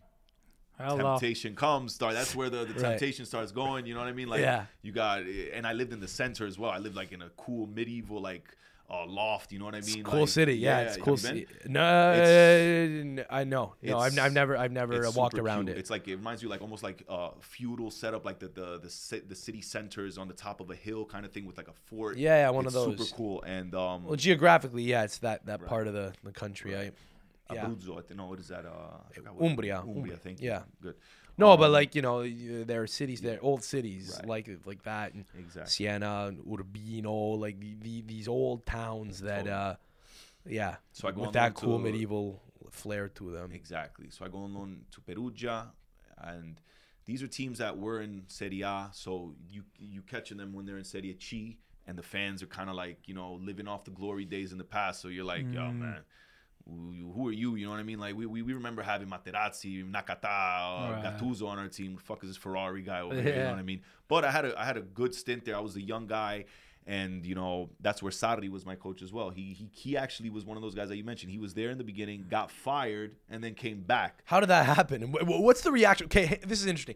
What's it like to be playing for a club in Italy where the coach gets fired and rehired in the same season? You start realizing it's a shit show. Like, you start looking at your president like, the fuck are you doing, bro? Like, what are we doing here? Like, what is this, like, merry-go-round happening? Like, you know what I mean? You as a player, you'll accept whoever your coach is. But then when you start seeing the same face come back, you're like, what? You know what I mean? So you realize that there's weird things like going on that you have no idea about. But Sarri at that moment, there was no Sarri ball. He kind of adapted to what he had. He was in the Serie C team, so he didn't.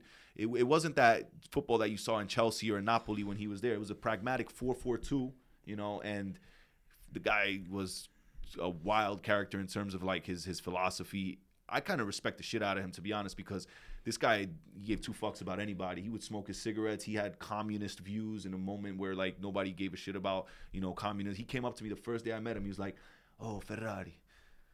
Literally his words. Stavo sborrando quando son cadute le torri gemelli. I was coming in my pants when the Twin Towers fell. What the fuck? Exactly. That was my reaction. I was like, what the fuck, dude? I was like, yo, I'm from New York, and like 2,000 people died that moment. So I don't know what the fuck you're talking about. And he realized I didn't like what he said because I took it as like a New Yorker, like you're offending my fucking city type of thing. And then he was like, no, però quei capitalisti di merda, those capitalists. And then I started realizing he had an underlying political meaning for that, which at the moment I wasn't too, you know, keen on politics at 17. But looking back at it, I was like, oh, maybe this motherfucker was onto something. You know what I mean? Right. So that was something that he said to me already there. I was like, dude, this guy's quite different. I love he wasn't, you know, oh, fuck. How do you say inside job in Italian? How is that? I don't know. It's an inside job. I'm just curious, like, if, Uma. No, that's something like under the table, like where we don't talk about that kind of thing. But inside job, that's actually, I'm trying to think about the phrase, the inside job, and Propaganda due. I'd love to hear that in Italian. I don't know, dude. Propaganda? I love how he wasn't even accusing it of being an inside job. He was just saying good. yeah, exactly. Good. Yeah. He wasn't like, you know, he wasn't like, you know, I thought they deserved it. He wasn't telling you George Bush is full of shit. No. He was like, good. Yeah. Infrastructure falling. Right. But he's from that part of the country. He grew up in From Tuscany. Toscano, exactly. Very, very communist, dude. Yeah. Livorno, very communist. Story, yeah. Is he from Livorno? I'm not sure exactly if he's from Livorno, but he is from Toscana. And also Mazzari was Toscano. They had this weird this kind of like way of talking. Every accent in Italy is or dialect in Italy is pretty interesting. But that one in particular, I'm like, yo, bro, you're forcing it right now. Like, you could pronounce a C. It doesn't make it. You don't have to go hola. You can just say the goddamn C. You know what I mean? Yeah. But that moment in Sampdoria was cool, man, because at 18 also, like, I'm in the locker room. I'm in the gym, right? And certain moments, I got a little knack, a little, you know, hamstring thing. So you go to the gym and you work out. And one day I go to the gym and I'm seeing this dude with long hair with a beard. Like, who the fuck is this guy? He doesn't play. He's not on the roster. And then they're like, quello Gaddafi. I'm like, oh, Gaddafi. I'm like, yo, I heard that name Gaddafi before on some Wasn't CNN. his son was a player, There right? you go. That's him. So he was training in Sampdoria when I arrived. And he was training there because why? Because the owner of Sampdoria was Garrone, which was the owner of Erg, which is a gas station, petroleum money, you know what I mean? Right. So there was a connection there with some, you know, oil money with Gaddafi's father, right? I thought he played at Perugia at one He point. was in Perugia before. Well, you know your stuff. But He was in I Perugia realized before, which ironically I went to Perugia after, but he was in Perugia before, so he would kind of do this thing where he would, you know, some way pay or somehow get his way into the teams, and he wanted to live the soccer player He's like life. a Make-A-Wish kid. Exactly. How And was he? he would be a good pickup player. You know what I'm saying? Okay. We would allow him to play in our Pure pickup 40, game in Pure all right, 40. cool. Pure 40. Yeah. That's pretty much it, bro. Wow, but really? he was like, you know, he would barely come into practice. Like the last 20 minutes of a practice, Novellino would be like, vai, chiama Gaddafi per entrare, vai, chiamalo lì. And he'd be like, yeah, let him play. And then when he would play, he'd be fucking like, wow, kind of like, gassing him up, like, oh, look at that move, this, that. And everybody would be like, you know, kind of fucking around. Why? Because this guy also was like very generous. So in Perugia, when he was there, he bought a smart car for each of the players in the locker room. Just showed up when there was like the little mini car smart. And all the players got one, and the president, I think Renato Curi, I believe was his name in Perugia at the moment, was like, yo, bro, you got to take all these cars and give these shits back. Like, we can't accept this. This is a conflict of interest. You can't have a player or a guy who's playing give presents to the players like this. So he would like show up and give Rolexes to players and stuff like that. So I'm in the gym right now and whatnot, and he sees me. He's like, oh, where are you from? Where are you from? I'm like, oh, I'm from New York. He's like, no, you're from New York. I was like, yeah, bro, I'm from New York City. He's like, man, and he was super infatuated with me, bro. Like his eyes grew, like, I guess because he wasn't in contact with many people from New York or in the United States because Libya had bad relations with. Sure. I was like a New Yorker that just dropped right in front of him. I had my style, my way, my urban, you know, way of being that intrigued them. So this guy was inviting me all the time to parties, to the hotel, come through. We're about to do this, about to do that. I was like, fuck it, let's do this shit. You know what I mean? Let's go out, blah, blah, blah. Yeah, money. Exactly. This motherfucker never gave me anything, dude. Like, he literally asked me one day, he was like, so Gabriel, if there's a car you like, which car you like? I was like, fucking G-Wagon. That's what I would like. You know what I mean? That's a car, like, if I had the money, I would buy it. He was like, all right. I was like, waiting. I was like, when does this guy come with my G-Wagon? Never. You know what I mean? You still talk to him? No, I don't. But is he still alive? Is he in jail somewhere? He was in jail. He was a prisoner of war in Niger. We're not getting canceled for that either. Yeah. Let's just. I worked on that pronunciation. That'd be the 3 strikes right there. So he was a prisoner of war there after, obviously, you know, Hillary Clinton and the gang bombed his pops, you know, over there in Libya. But yeah, we would go out and stuff like that, and he was. The players would kind of tell me, like, yo, Gabe, watch out, bro. This guy's funky. I was like, what you mean he's funky? I was like, this guy, he might like men as well. And I was like, oh, okay, interesting. This is like something I didn't know. So one day we're in his... You're like, yo, I want that G-Wagon. Yeah, exactly. So, no, but when they were coming back from a night out, you know, we would go to these clubs in Milan. We would go to places in, you know, different I must have been clubs. sad. It was cool, man. This guy would have these big ass bottles. Like in my club days, you know, when superficiality was at its top and my ego was being, you know, you know, but that was pretty cool. And then when they were going back, and he's like fucking drunk, I'm drunk, and we're in the Escalade, and it's me, him, and this other old guy. He used to have like a team of interesting people, like a woman from Norway there that was just there to talk, an old timer from Italy, a young New Yorker, and he had his ensemble of people to entertain. An old timer from Italy. Who's the old timer from Italy? I don't even know, bro, but he was an interesting character. Let's just put it like that. Just some guy from the Paese. No, guy that the affluent people. Okay. Totally affluent people right. that would, you know, there's nobody in Gaddafi's car if you're not there for a reason. Sure. And I was just the random kid from New York that was there, you know.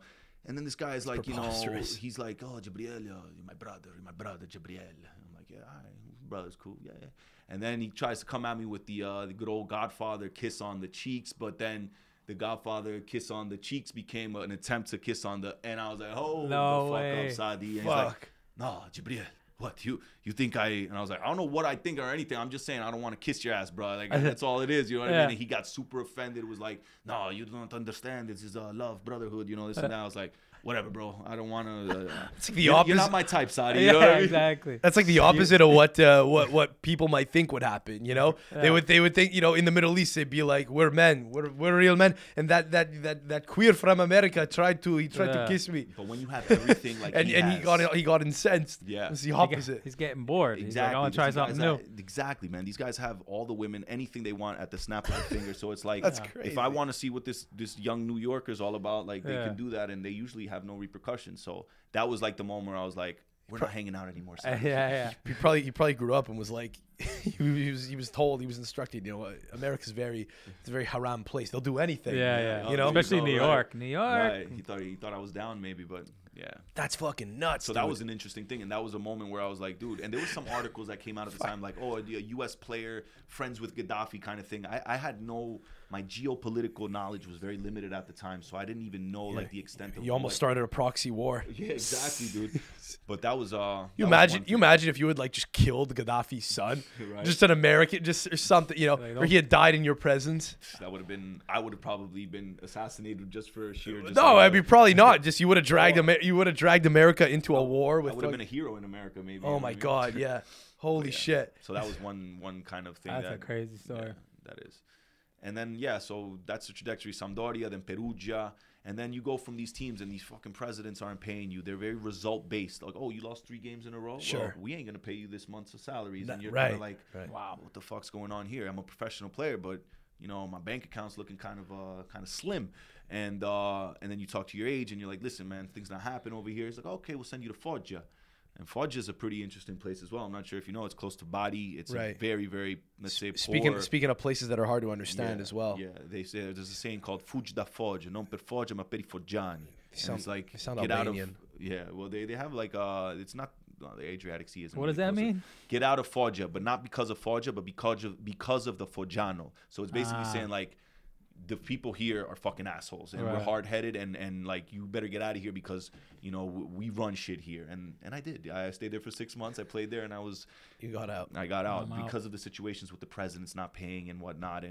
And I was getting playing time. I was playing. This was in Serie C. Like the fans were there, but these were all struggles. It was not the glory kind of professional soccer player. Ooh, it's the story that not many people hear about.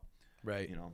What's that like? Cause like, yeah, what's your mentality at this point? Are you like I'm over this, I'm done, or soon, or are you like maybe I can still? That's and that goes back to like, you know, why did I stop playing so early, right? So yeah, you start questioning, you know, is this really it? You know what I mean? Do I want to continue with this? Because you know, there's professional players, and then there's professional players. There's guys that are making crazy money, and then there's guys that aren't making that kind of money. And at that point, you know what I mean? Like you start questioning what you're really doing. And I had a good friend here in New York that was DJing here.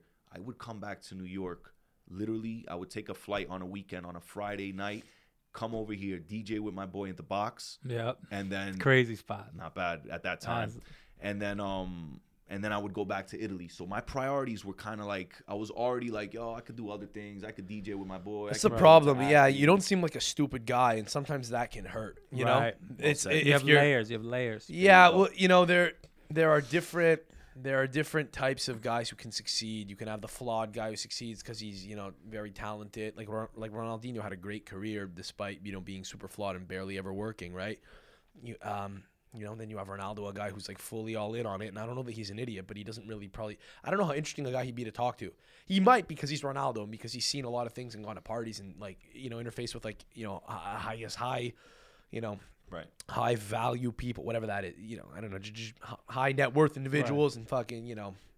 But that's I'm sure he's fucked, you know. I'm sure that's all fun, but he doesn't seem like a guy who pays much mind to, I don't know, like geopolitics, which is fine, you know. Not all athletes have to, and I almost get kind of like when athletes want to have like a political stance or something like that, and I kind of like. I'm like, dude, like some people say like shut up and dribble a basketball or whatever. I don't agree with that at all. But at some moments you see that these guys don't even have the proper knowledge of what they're talking about. It's like if you're gonna talk about it, you better know what. Well, that's where that comes from. That's where that like idea that they ought to shut up talk comes from, is because a lot of the time it's like, geez, that's it's not very well informed. You know, what you're doing is Look, you see people you see what you're doing, but it's not, you know, because you'll hear people. Sorry, but you'll hear people talk it out, and it's like, oh, this guy doesn't make any sense. But I mean, that's a choice you're making, right? It's a line in the sand that you're drawing. It's just a question of whether or not you think it's you know, a smart move or not. Right. But being a smart guy and having interests in other things can. I don't know that it's that conducive to you know, doing this one thing at the top level. You're right. You know, it's and you can still have a passion for football. You still fucking coach guys, right? You know, it's just a thing that you choose to occupy your you know, your bandwidth. I was curious where at all does MLS ever, because we never talked about, ever was popping in the back of your head? That's that's a good question as well. Because you were a U20 national team player with the U.S. and it never, you know, because I guess you know, you were a younger guy, but you weren't playing it like you never wound up playing like top flight for a long period of time, right? Exactly. So I guess it just never quite happened. But you make the jump to MLS, you think fuck it, maybe there's an opportunity there, and then it could have all gone differently for you. But You were MLS intent back on playing then. for the States. Exactly. So that was actually like I totally skipped that. I'm in Sampdoria, and I never played on any youth national team here in New York.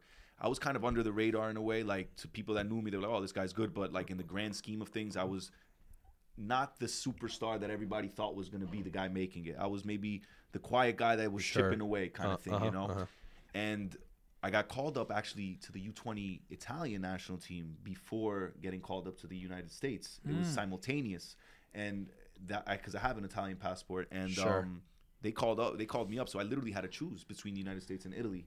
And another crossroad where I talked about Ajax and not going to Ajax maybe being a mistake. Well, a lot of the times I think, even though I grew up here in New York and I had the image of playing for the U.S. national team, looking back, I think that it would have maybe been a better choice to play for Italy. But at that moment, the United States made it to the U20 World Cup, and Italy didn't. So I was like, "Ooh, I have something in front of me that I could play in and maybe get called up for." Use as a showcase. Exactly. And, Italy is a much better football nation at that time and still is. So you say, what are the chances of me, breaking through in Italy?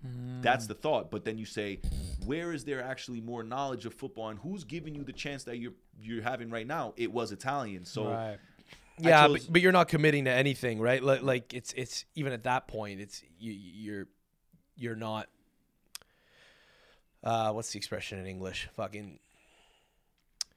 It doesn't look. You speak French. We were speaking French before. Yeah. T'as pas tort. Tu n'as pas tort. Wait, it's not too late. Like no, like you're that Montreal accent, bro. My Montreal accent.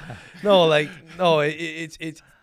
You did well to kind of consider the pragmatism of the decision. Right. It wasn't stupid. You're not signing a contract. It's youth level. Exactly. That's kind of the beauty of it, right? You might burn bridges. That's the issue. Right. But there you might rub people the wrong way. But ultimately, the stakes weren't as high as they like in Sure. terms of like I get you. yeah, you kind of have to do the thing that makes the most pragmatic sense at youth level. You see a lot of guys treat it like a career decision. Right. Guys who bounce between Ireland and Scotland and England. True. At that moment, it was like if you choose, you can't go back type of thing. Now I think there's actually like you could be really on the youth, is that the feeling at the time? That's what it was. It was like a FIFA rule that like if you choose a U20 and you play a game for a U20, that is your national team. So I didn't. Well, I think what would happen is you're registered under that, but then you could change affiliations at senior level until you've gotten capped in a competitive game. Maybe you're That's right. definitely the rule. But it might have been but in 2007 though maybe it was different. But I think you're right about that. But Like U20 and then in senior cap is but I'm not well actually in you. I'm saying you're right. From what I understand, from what I've been led to understand, I believe like you can't just kind of. You can't just by accepting a call, paperwork is filed to FIFA. I think, right? You're just registered as that, and then there's an affiliation switch that can be made. I think at some point down the line. Right. But to go back to what he was saying about the MLS, like I grew up here and played for the Red Bulls youth team, and Alexi Lalas was the GM at that time, and Savarese was also involved. Savarese, wow. Yeah, and they never really kind of were like, dude, we're not project like I was 16 at the time. I didn't expect them to say like, hey, you're gonna look for a spot on the first team. I wasn't probably ready at the time. Michael Bradley was playing in the first team at that time under his father, Bob Bradley, and he was like getting that chance and whatnot as a 16-year-old. Bob Bradley's Michael Bradley's dad. You didn't know that? I had no clue. Yeah, bro. That's how he started in Red Bull Metro Stars at the time. I never knew that. He played in all the games when he was 16 years old. Makes total sense. Two bald fucks. Yeah, bro. They look exactly like his dad now. Yeah.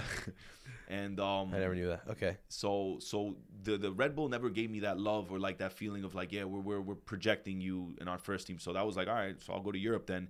And then at a moment when I saw that things weren't going right in Europe, after going to Foggia, I went to a team called Ternana. Same story with the turbulent locker room in terms of performances of the team and whatnot. But I was always playing in these teams, but I wasn't getting paid, to be straight up. Like I was getting paid like 2 months, and then I wouldn't get paid 3 months, and then it was just a struggle, and fans trying to beat you up after games type of thing because the team isn't going well. They're throwing rocks at the cars. Wow. So that's like you're living the You're in it. Yeah, you're in ultra type shit. Yeah. You know what I mean? And I went to the second division in Switzerland. Is that when you left Italy? Yes. So what year is this now? How old are you? This is in 2000 and I want to say 10. I am probably 20 years old at the time. Sure. I got a different agent who was not doing the right thing. I will call him out. Damn. Ulisse Savini. That guy is He actually writes sometimes for calciomercato.com and whatnot. He does some fishy business. It's a as an horrible agent. publication. It is, right? There you go. It's garbage. Exactly. The apple doesn't fall far from the tree. So he guided me towards Bellinzona, which was a second division team at that time, or first division. Near Milan. And then I went on loan to Wohlen, which is in the German part of Switzerland, which is in the Challenge League in the second division. Long story short, man, I realized that it was a completely funky transfer, a lot of irregularities that I'm not going to get into details, but these guys were stealing money from me. Okay. Wow. And I basically made a phone call when I realized that was happening to my friend Sadi Bousila, who's here from New York, Senegalese, who had a player in the Red Bull, Buna Kundul, who was a goalkeeper, another family friend of ours. And I said, yo, Sadi, you got connections in the MLS, dude? Because I'm trying to get out of Europe because things aren't going well. He made a call to the Chicago Fire, said, Gabe, you go into preseason with Chicago. I was like, sounds good. So I go to preseason with Get the a Chicago contract in a Fire. place with antitrust laws. Nice. And after the preseason, they signed me to the MLS contract in Chicago. So I played in the MLS for a year. I have my opinion on U.S. soccer, on the MLS. Growing up, I think it's extremely political. I don't have like the best words to say about it, to be honest with you. Like, I think the MLS, Especially 10 years ago. yeah, exactly. Now I see things they're taking steps in the right direction. Giuseppe Rossi, basically, I mean, he took a huge shit on it. Yeah. He has this podcast that Chris Italia was telling me about. I listened to it. It's interesting. He just started it, and anyway, he was talking about how he hated his time at Real Salt Lake just because, like, he found the culture to be a little off-putting. Exactly, the culture. That's the word, man. The culture in the the word locker everyone rooms uses. and everything is. Yeah. And when you live How would you it on describe, like, compared to Eddie? Okay. cliquey, collegey, Very American. frat Like kind of like Mean Girls. Yes, sir. Exactly. Yeah. And in Europe, it was much more like less bullshit. You know, your talent or your performance will dictate where you belong, and it was just like more eye to eye communication. You know what I mean? And I thought here it was more like, you know, what college did you go to? Oh, yeah. And then, you know, this guy, oh, because you were the political shit that we know happens. And it happens at a youth level, and it happens at the pro level. And we saw it right now in the World Cup over there with this whole Berhalter, Claudio Reyna situation, this local little New Jersey cliquey thing. Yes. Just and it's a cancer. some soccer It's a mom cancer. shit. That was hilarious, dude. It was just, what was it again?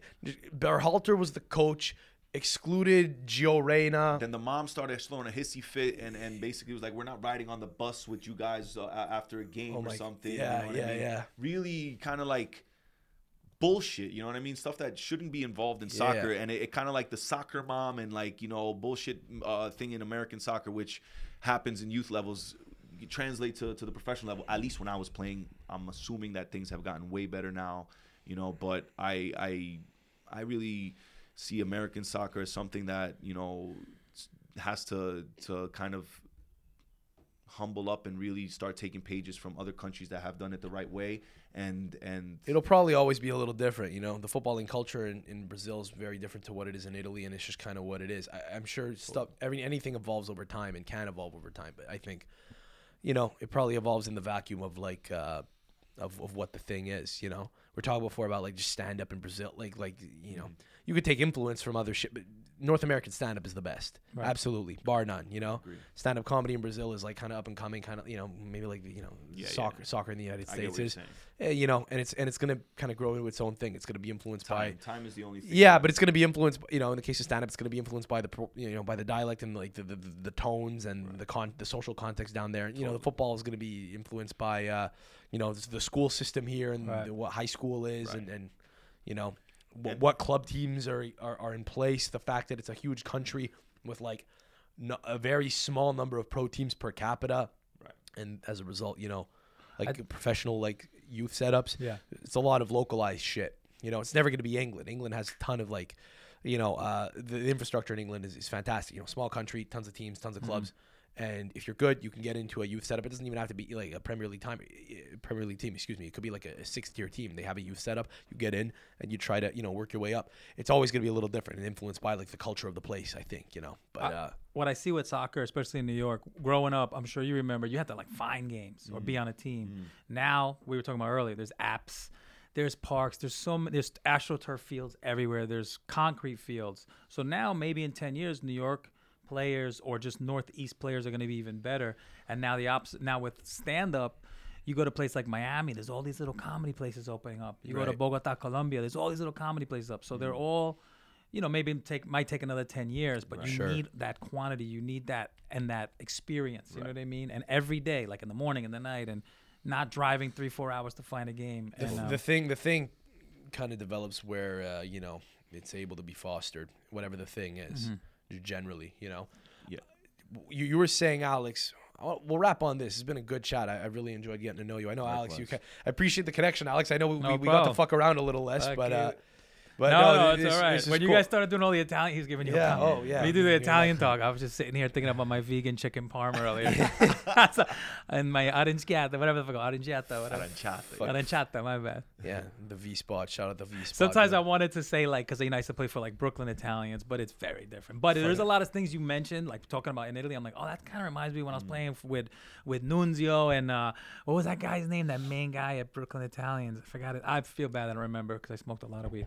But anyway, it'll do that. But I'm glad I made this connection, man.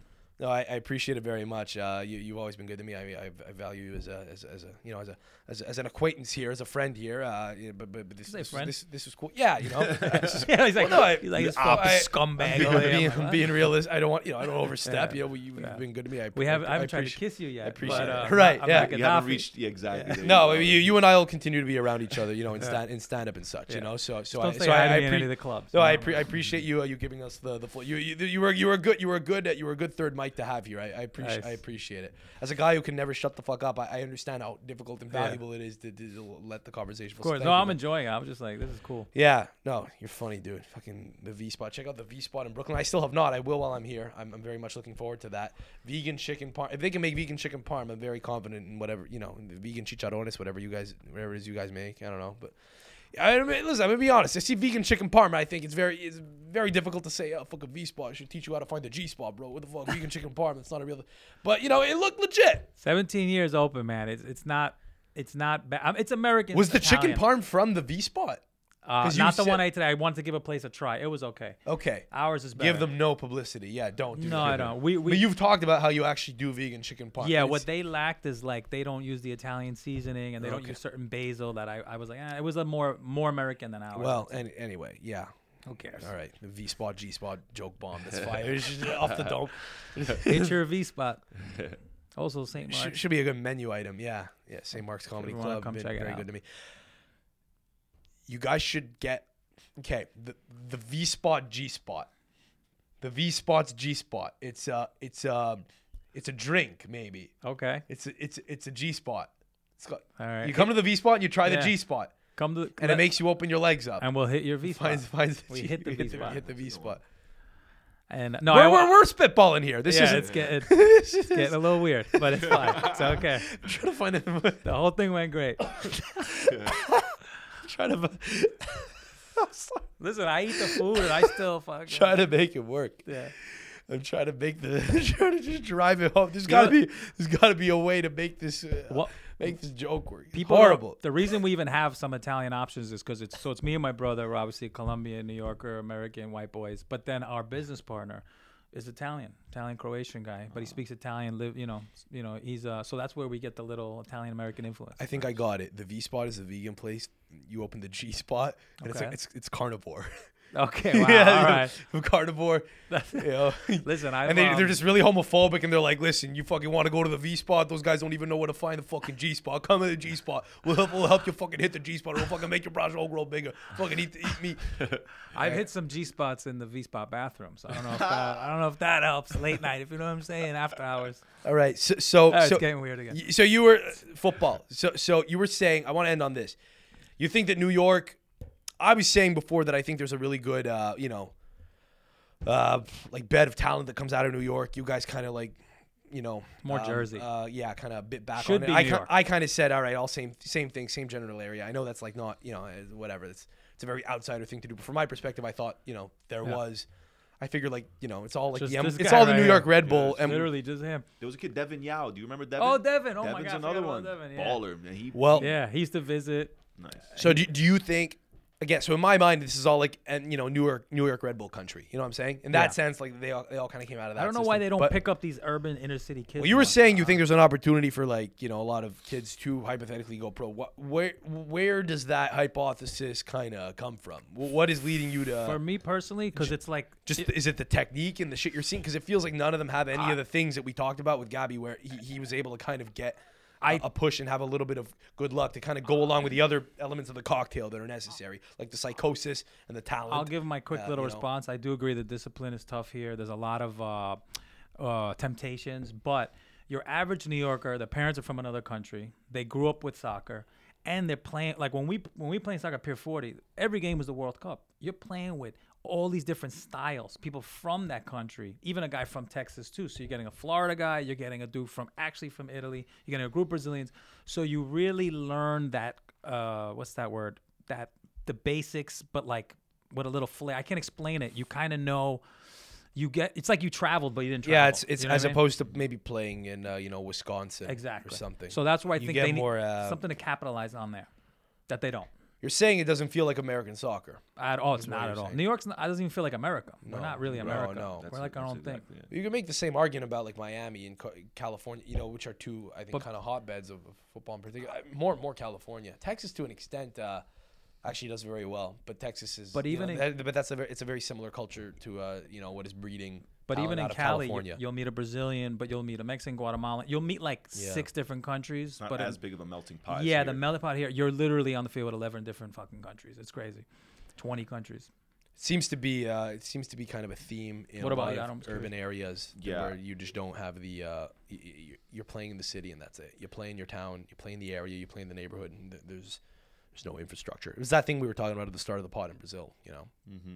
I mean, and for me, in terms of the New York soccer scene and whatnot, and being back here and also being active in it because I'm coaching kids here and seeing 6 years away and seeing different things, I see progress. I see little goals in certain basketball courts, which to me was something that was an essential. Like every basketball court in the projects or playground in New York should have 2 goals as well. And it's like, and just that will motivate kids to just be curious. And another thing, I need to see the U.S. national team represent what America really is in terms of when you look at that 22-man roster, like, can we get more mixes? Can we get, like, I feel like it's still too white suburban, some black kids, and throw in a Gomez there, you know what I mean, or a Gonzalez. Well, it's whoever makes it, so it's about getting. Yeah, but whoever makes it is because of the system, giving those guys more of an opportunity. Well, here's the thing. Here's the thing, though, right? Like you're not going to do it through affirmative action. You just can't, right? Because it's sports, it's meritocracy. So it's like, how do you get kids from like more pockets of the country to at least have an opportunity? I feel like the numbers have grown substantially. Like the infrastructure compared to what it was when you were playing, it has astronomically better. Yeah. I'm seeing shit like that in Montreal too, Montreal's a real hotbed of soccer in the Canadian context. The Canadian men's national team's doing better. A lot of that is because of people from the province of Quebec. There are also a lot of people who don't ever wind up doing anything, who slip through the cracks, who could definitely play professionally. Guys I see, guys who I've seen kind of that I've kind of played with or against, partially due to the shit you're talking about. In like schools now, basketball courts have little goals. That's a thing that wasn't around when I was in elementary school. Even just the bars now. There's so many bars playing soccer now that you're just letting them see a little more, and then they're also learning. Oh shit! Look how Inter plays. Look how Manchester United plays. Exactly. And they could, you learn a little. I remember when I started getting better at soccer, it was already too late. I had played it, but I was like around 21, 22. I started smoking weed, watching, and paying attention to the tactics, and I analyzed it, and I'm like, damn, I play like such an idiot.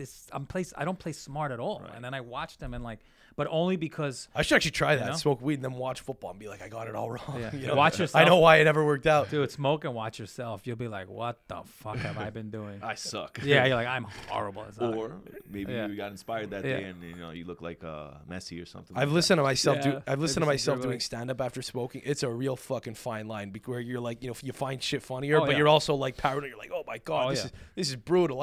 I'm dogging it. I'm fucking not working anywhere near hard enough. You think you killed? You listen to the tape. You go, what the fuck was that? Yeah. Fucking mic doesn't pick up the audience. Yeah. You hear guys say that. Oh yeah. The acoustics are all Somebody off, says the acoustics, they bombed. Oh, the acoustics were off. Like, all right, you bombed, bro. Just tell high, me you the bombed. ceilings were high. The laughter didn't. It didn't echo and bounce. Yeah. Anyway, it's cool that you're getting involved in the game here locally. That you're trying to give back. I just spat on you. That's my cue to. I didn't even see that. My cue to end it. Fuck, dude. Talking about the We're gonna go. We gotta play the G spot and fucking spitting and fucking. No, you know what we do? We should go kissing. We should go play pickup kisses. one day, right? We'll get a couple other guys. I know a couple good players. We'll bring Marcelo and them, and then we go eat at whoever. The V spot. I want to bring the Jamaicans. Well, I'm gonna Gaddafi. I'm gonna have wine to and oil. We'll bring him out of prison just for the fucking plot. Yeah, man. I don't know. I'll have to go to the G spot alone because I told you this a year ago. I don't want to be hosted. We would by hope you you hit the G spot alone. Yeah, exactly. Go Did there I say alone. the G spot? I meant to say the. Yeah, go there alone. I meant to say the V. Fuck, it's fucking. My brain is cooked now. No, I want to hit the V spot alone. All right, well, and not tell you and just send you a pic, be like a secret shopper. You know? Yes. You were saying you were worried that I was gonna walk in like without giving you a heads up, and like your cousin's gonna greet you and be like, "Hey, what's going on?" I'm afraid like Who's your? What does he sound like? You fucking made me laugh. You were talking with someone with. One of my cousins died, unfortunately, but my whole family's so ghetto, bro. People have no idea. They don't. You know talked about this a year ago, but is it your cousin who got out of? Yeah, he just got out, and he's great and he's fun, but he's the one. If I walked in, what would he say? He'll be like, "Yo, what up?" He's mad. Hey, cool. yo, what up? Yeah, but it's a different. It's not like, hey, well, Well, I think that's. What's up? Oh, my cousin. Yo, you want to smoke in the back? Like he's like that. That's style. charming. No, I want to have that experience a little. But yeah, if whatever you want to do after, I'll have vegan chicken parm if that's what's offered to me. I'm not rude, but that's the thing. I know you would try to host the shit out of us. I will, and I will not. So I will go alone by my own volition and just be like, sorry, gotcha. I'm like an Italian grandma, like eat more. Like that's cool. where you'd be used to it. I'm game. No, whoever wants to come out, bring the Jamaicans. Whoever, I've heard a lot about them. But no, this was cool to meet you, man. Thanks for hooking this up, Alex. No problem, bro. Do you have anything that you want to plug, or you sound like you're kind of just doing your own thing with the coaching and everything? But yeah, I mean, not necessarily plugging anything. I'm very, discreet on social media. I prefer to keep things a bit, mysterious, to be honest. But I'm coaching for a team called Two Bridges, and it's going to turn into a USL team, Brooklyn FC. So be on the lookout for that. Cool. And That's I also fire. coach in the mornings with Cronus Brooklyn. Elite, which we coach, top talent in New York, in Long Island. So maybe you'll wind up back in the States for longer stretches then. No, I'm here for the long run now. So we'll see how it works out. Yeah. Cool, man. You. St. Mark's Comedy Club, the V Spot. Up and coming place, V Spot, whatever. I don't know, man. You guys are the shit. Thank you guys for having me, and I'm glad this worked out. So I appreciate it, man. Toss a like on the video if you made it to the end. Hit sub if you're new. I'm supposed to say all that. It's in my contract. It's an obligation. I'm Sam Adamo. If you're listening to this, give it a rating. It helps boost us in the algo. That's it. Appreciate you guys. I don't know when this is coming up, but hope you enjoyed it. Until next time, alla prossima. Ciao. Grazie. Ciao.